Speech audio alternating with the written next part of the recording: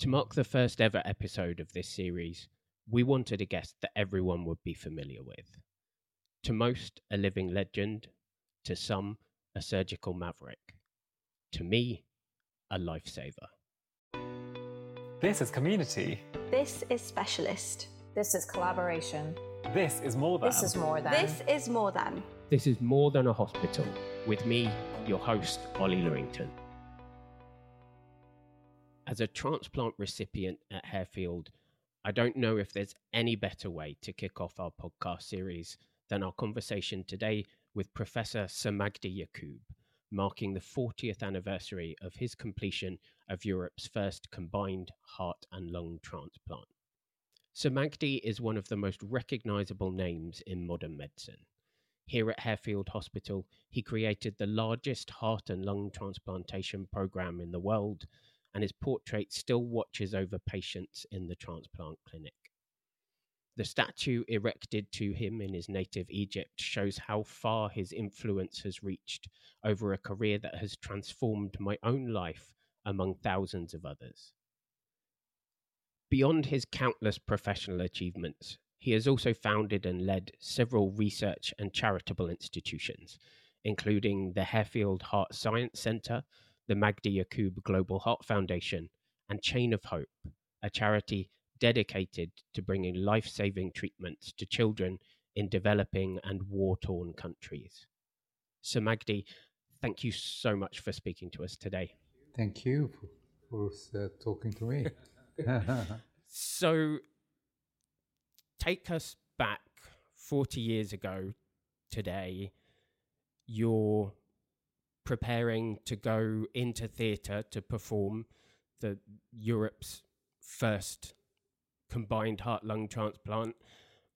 How did it feel at the time? Did it feel like a really significant moment to you? No, not at all. Obviously, I knew that this was the first heart-lung transplant in Europe. The operation was already performed at Stanford University, and I knew about that. However, we had a relationship with Sweden where we were transplanting hearts for all their patients, because at that time they did not recognize brain death criteria. I used to go there and help them to establish brain death criteria and start their own transplant, which we did. But also we had a program of harvesting hearts from all over Europe, Germany, Sweden, Greece, and so they were very generous in generating organs for British people, and that was great. Now, the first heart-lung transplant went to Stanford first, and they said, you are not suitable for the operation, you're too far gone. And we know that if you leave patients to deteriorate too far, the multi-organs fail, even if the transplant succeeds. Now, this person was a very brave person, and I have empathy with my patients. I realize that how they feel. They are the end of the road. Nobody wants to help them. And they are brave to try and help themselves. So I feel for them. Why not give this person a chance, knowing that there are increased risks, because this is his last chance. And you know something? Chances are chances. You can suddenly win. So I felt that we should give him a chance, and he was such a wonderful person. Now, have I seen the operation before? I heard about it. In those days, I used to study everything so meticulously, I knew the example of you don't have to do everything in animal models. You can study the thing intensely and define all the steps of the operation, including the movement of the hand and the brain and everything else. And also, I knew I used to read a lot about sleep and what happens during sleep. And there was a whole issue of nature which was entitled Sleep Researchers Caught Sleeping. And it was very, very intense because it showed, for example, one of the editorials or news and views in Nature at that time said, if you are worried about something, sleep on it. What does that mean? It means that the brain, when you have an intense feeling to solve a problem, does not stop when you go to sleep. It actually goes on processing the problem, and in the morning you get more answers. So we kept doing that until I knew absolutely every step of the operation, every movement of the hand, everything. So I went in to perform this operation for this Swedish lovely man. I just went through very quickly, seamlessly, as if I've done thousands of these operations, didn't even hesitate. And some of my assistants later wrote about that, saying they were amazed. Now, this kind of things might not be allowed today because they will say, how many animal models have you done, or which is stifling progress anyway. The organs worked beautifully, but his other organs started to fail, and what Stanford predicted actually happened 3-4 weeks later. Everybody was very saddened, of course, at her fate. But you must try and know that there is something called teaching or initial experience, which will have a higher risk, but that will establish a whole lot of other things in the future.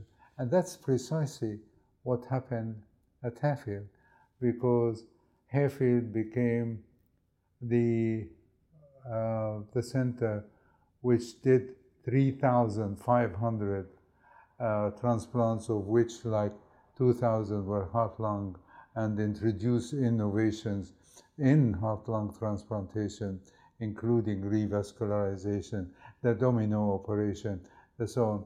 So trying in desperate situations, but for the sake of the patient. Because sometimes people say, oh, you were experimenting on the patient for your own glory. Never for my own. I never thought of myself. I know that the most important thing when young people ask me that what is the secret of success, I want to do heart surgery or some other thing, that it's really simple. There are 3 things you have to follow, letters, and they are PPH. What is PPH? I say to them, the first is passion, that you want to be in love with your chosen specialty. And that's exactly what I had. That wake up in the morning, I want to rush to the hospital because I have a passion to my vocation and what I want to do. The second is P, is persistence. You don't have to be a genius. You just have to persist, because geniuses go here, there, and everything and never get anywhere. But persistence is very important. And the third, which is the most important one, is humility. Be humble, not full of yourself, and know discovery is only a step in the line of other things. It opens up what you think is the top of the mountain is actually a small hill, and the mountain is still up there, and you have to keep going after it. So that is, in short, what happened with the first heart-lung transplant in Europe, which has opened, had a thing for many patients. Forgive me, you yourself, because we also at Harefield and championed surgery for cystic fibrosis, because everybody thought cystic fibrosis is just incurable because there is infection, persistent infection. And there was a dedicated physician by the name of Margaret Hodgson who really did wonderful things looking after, because they died at a young age. You made them survive to 20, 30 when we could do something. And we knew that you have to replace both lungs, because if you leave one lung, it will infect the other one and we're finished. And taking the lung, which is the infected lung, stuck full of pus, and people say you'll never get out of that. But we did. We took both lungs, and that was, again, part of the experience gained from the first heart-lung transplantation, which was for pulmonary hypertension, raised blood pressure in the lungs, and opened really many avenues around the world to benefit patients. I think one of the things that strikes me, the things that you talk about in terms of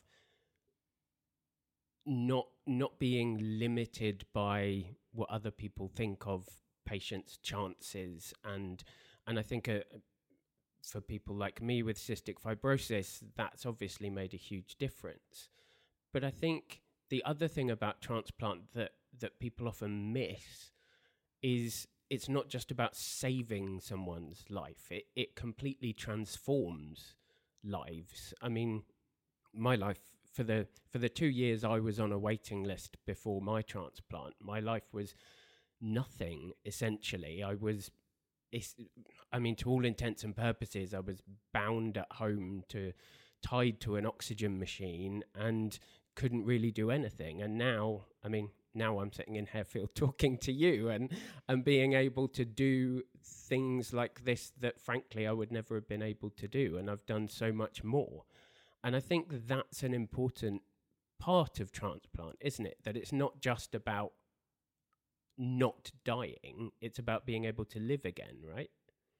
Absolutely, I couldn't agree with you more. It is the quality of life which matters a lot.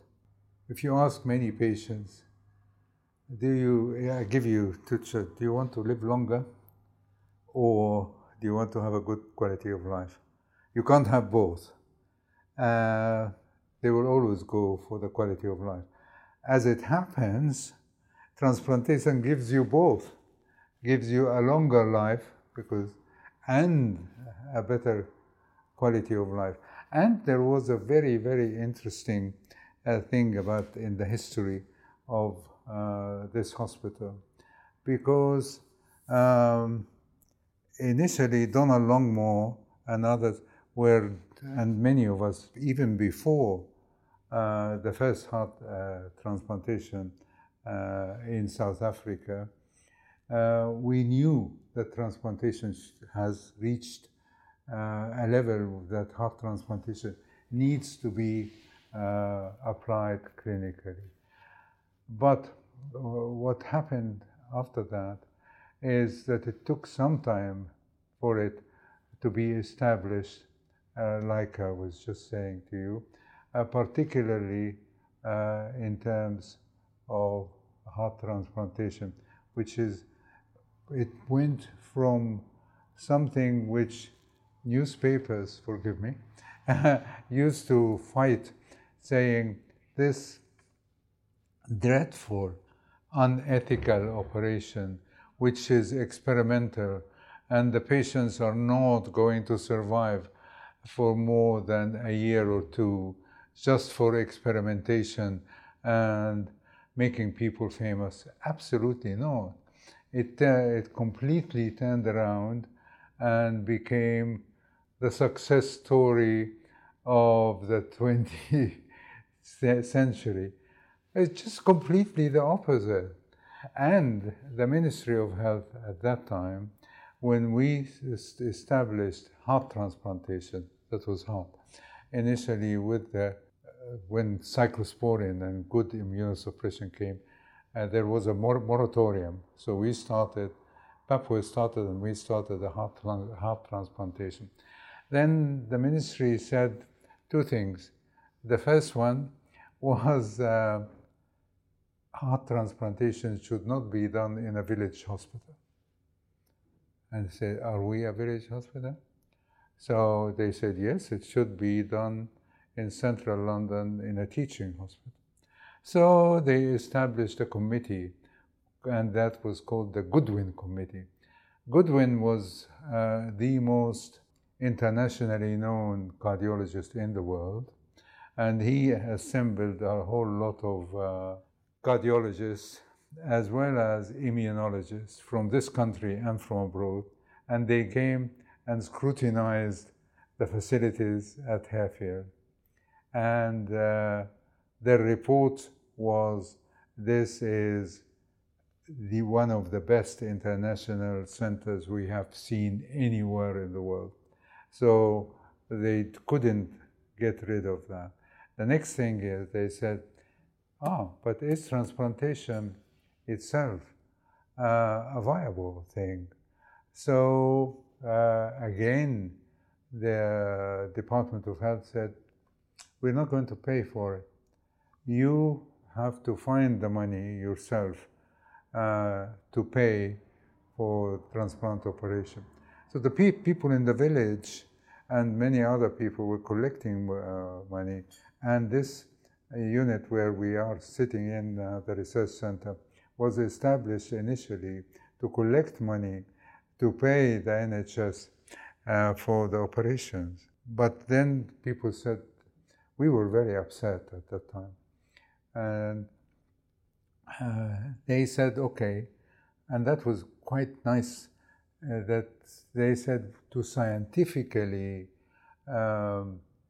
prove that transplantation is a worthwhile operation or not, we will give money to an independent group, which happened to be the neighboring university here, and they will look into the efficacy of the operation between Papworth and Harefield. So we were cross and said, why are you wasting this money? Actually, it was not money wasted, because we said, okay, we will cooperate so long as you let us know where are we wasting money. So they reported back to the ministry, quantifying what they call QALYs. QALY is a quality adjusted life year. So how many quality and how long are you living? And compared it to other operations performed for cancer or anything else. And transplantation was way superior, much better. So that was the greatest thing which happened to transplantation, that they said we have to prove in a scientific fashion how effective the procedure is. The following morning in Parliament, they gave several millions funding, and we stopped collecting money in the church and everywhere to pay for the transplant operation. So all this is history. People don't know the greatest success, let's say, of the success story of the 20th century. How did it come about? Not painlessly. There was a lot of pain. I think that political fight is as you say, it's part of the history that people don't often know. They think there's this progress of transplants that come through, that, you know, there's a natural progress or progression through the different types of transplant that came in. And, you know, by 1983, the skills and the science and the techniques were good enough to do a heart-lung transplant. But it's about that, the years and years that you went through trying to fight to make sure that you were allowed and you were funded to do these operations. Was there ever a point in there where you gave up hope, or you thought this is never going to happen? Absolutely. I think you put your finger on it, that without determination for saving humanity, because there is massive inequalities in healthcare delivery, and if you don't fight back and try and help humanity, because humanity is in pain, and it is in pain because a lot of it is due to cardiovascular disease, both heart, lung, and vessels. So we really have to be determined to get rid of that pain. And it doesn't happen spontaneously. It has to be determined fight, if you like. And is that something, do you think the fight that you had to go through back then, do you think that informed the way that your life and career went from that point? I'm thinking particularly of the foundations and the charities that you've set up, like Chain of Hope, which is very much focused on the inequalities of access to healthcare and things. So do you think that period of time helped shape what you went on to do? Absolutely. The progress in life is like the philosopher of science, Karl Popper, who is credited for being the person with greatest influence on our thinking. And he wrote a whole book entitled Conjectures and Refutation. And he said that science does not progress slowly and predictably in a straight line. Actually, it starts with an imaginative leap.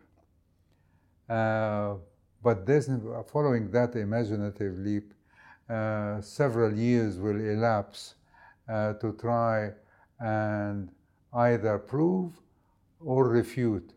To his way of thinking, we, the scientists, or whoever came with the imaginative leap, should try and refute.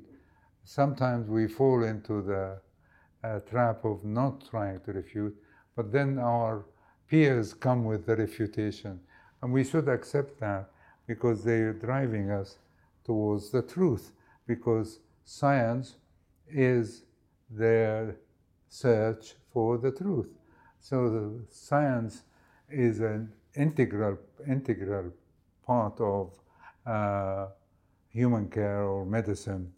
And without science, without trying to criticize yourself, there will be no progress. And certainly transplantation and what you have gone through and what we have gone through is instrumental in moving towards our current thinking, and shaped us as much as we shaped these specialties.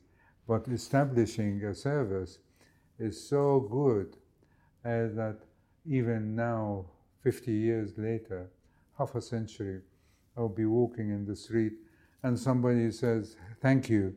"What have I done to you?" "I've done nothing." And he said, "The unit of the transplantation has saved my son only last week. And without this, it wouldn't have happened." So this is wonderful.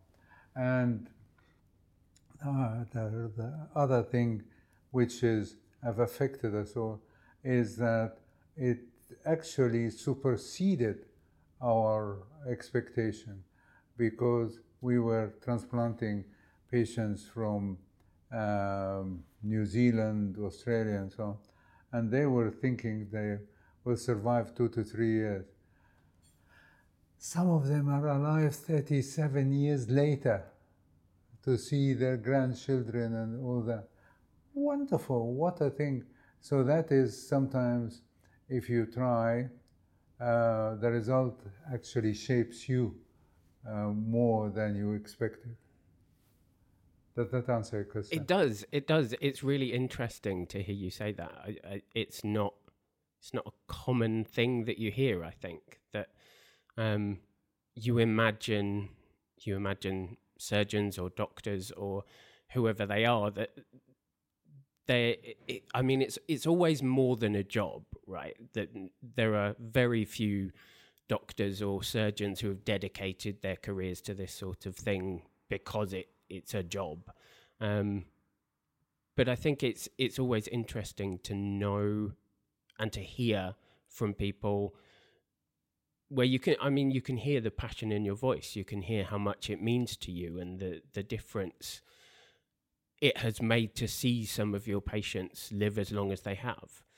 One of the things that I'm trying to dig into as part of this podcast is to understand the community that exists in Harefield and the Brompton hospitals.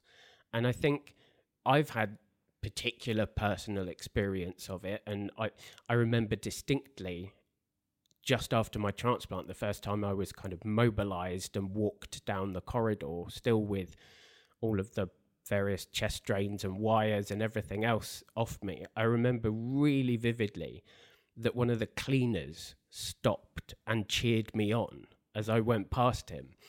And that sort of community doesn't exist in any other hospital. And believe me, I've been to a lot of other hospitals, but I feel like a lot of that started with you and the group that you brought together to start way back at the beginning of building what you've built here at Harefield. And I'm interested in why that was important to you. Why did you want to build a group that worked like that? And how is it better? Or how did it seem to be better for you? Absolutely. I think what you are describing is what I call the spirit of Harefield. And many people actually articulated in different ways, and you did, that the cleaners cheered you.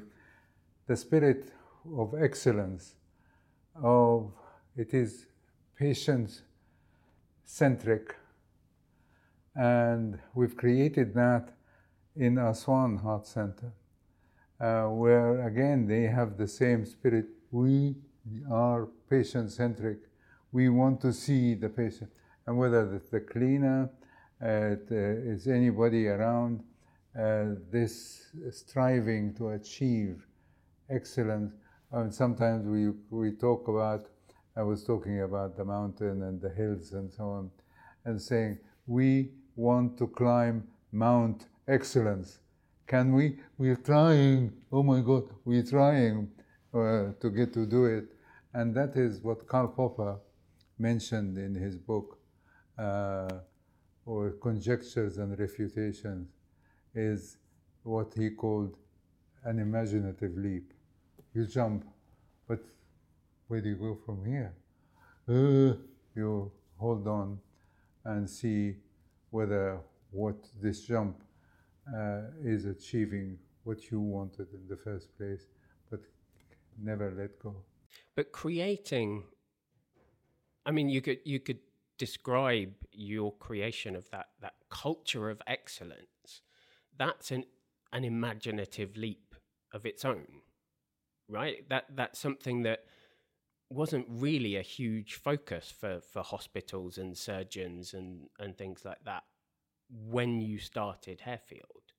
So what was it that you saw the potential for? I think I'm proud to belong to this group because I think that they are self-driving now.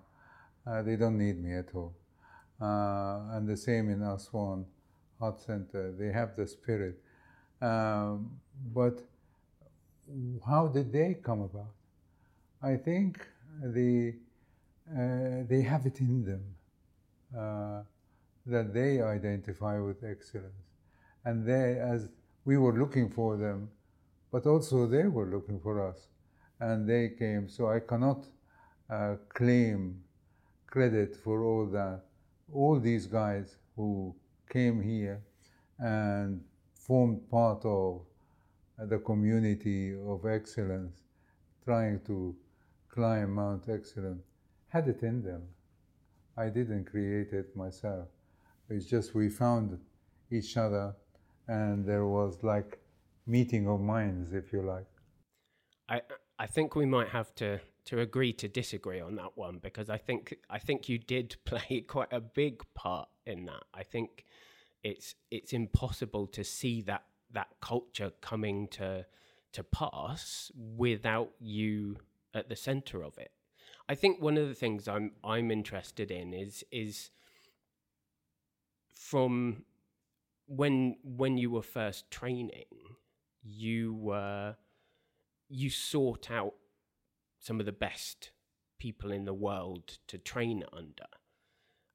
And it's exactly what you're talking about now, is people are seeking to come and be part of that excellence. But also people have spent years now coming to you specifically, wanting to train under you. How does it feel to be on the flip side of that coin now, that you've gone from seeking the best people to train under to being sought to train under? I think that's a very good description and generous on your part. And some of that is already published in this book by two reporters from the Sunday Times. So you're talking there about a surgeon and a maverick. Yeah. The life and pioneering work of Magdi Yacoub, which is the new biography, isn't it? Yeah, it is a kind of biography. And they did a whole lot of research and to find out who was living at the time, who did I target. So like you were saying, I targeted people when I was a student. I knew of Lord Brock. He was Mr. Brock at the time. And I said, I must go and work for this person. Particularly, my dad was a doctor, and he lost his younger sister because of rheumatic heart disease. And Brock was already opening valves. And I said, I really have to go and work for this guy. And I did. And he had a profound effect on my life. And now the cycle goes on. I suppose it is a cycle, isn't it? That there's always the people who train, and then they start training other people, and they start training other people. And I think there are always people who are at the peak of whatever profession and whatever specialism it is, who people will want to train under. And I think it's clear that you are one of those people. And you have been one of those people for a long time now. And you must get asked quite a lot that, at what point do you start slowing down?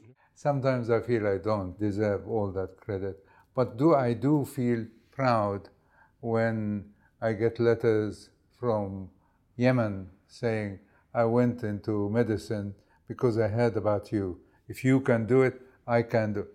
That gives me a lot of things, because the specialty needs a lot of talent, young talent, and it is happening because of hearing about the story. It's really clear just from the conversation that we're having right now, you're an incredibly humble man. And you talked about the need for humility in the PPH. But you must recognise the significance of the achievements that you've made over the years, of the things that you have pioneered, the research centres that you've built. you must recognise that that's a singular success that's come from the work that you have done. Partly, and I'm happy to have that, to witness that, and may it continue, because we have to pass on everything. I don't want to die until I pass on everything I have learned to the new generation, because I see, look at what's happening now, the wars and this and this and that, and the hatred, and it's disaster. But the younger generation has a lot more understanding of how they can mend our work, if you like. Have a world without war, for example. Have a world without hatred. Are we going to achieve that? We moved a bit forward in the days of Gorbachev and Mrs. Thatcher taking the Berlin Wall down, but we went back badly. So we need to gain momentum again, and the young people and our role in passing on that to the young people is essential. And you're still passing on your knowledge and your skills to young people, and you're making sure that people have the opportunities to. I mean, it's not just people having the opportunity to access cardiac treatment and cardiac care, but you're investing in training new doctors and surgeons around the world as well. Fundamental. I think that's a real fundamental area which I continue. I don't operate myself, but I scrub with my trainees.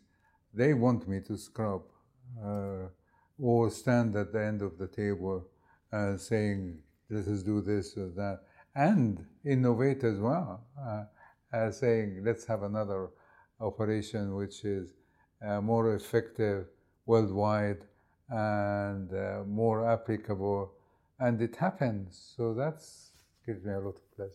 I know that over the years you must have met, well, definitely hundreds, if not thousands, of people who've said thank you to you for the work that you've done, and I think it's important to recognise that we're not just talking about patients here. It's not just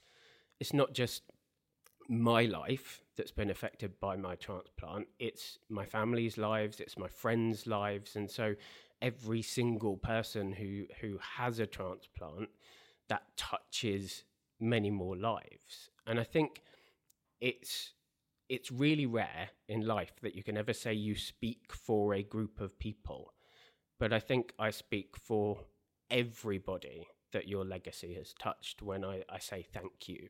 And I can't sit here in your office talking to you without saying thank you for the work that you've done. And however much credit you want to take or refuse to take, it's a really big deal. And I think just having the opportunity to be here is exceptional. And I can't think of a better way of starting off this podcast series that we're doing now. So, Sir Magdi Yacoub, thank you so much for talking to us today. Thank you for your kind words. That was Professor Sir Magdi Yacoub talking to us in his office in the Harefield Heart Science Centre. And it was an amazing conversation. It was incredible to hear him talking so openly about the difficulties that he's faced, particularly in the early years of setting up such an incredible place, but also the pride that he clearly has, not only in the work that he's done, but in the work that the people who have followed him and who are learning under him are doing. I'm looking forward to having a lot more of those conversations in the new year. So subscribe wherever you get your podcasts, and thank you so much for listening.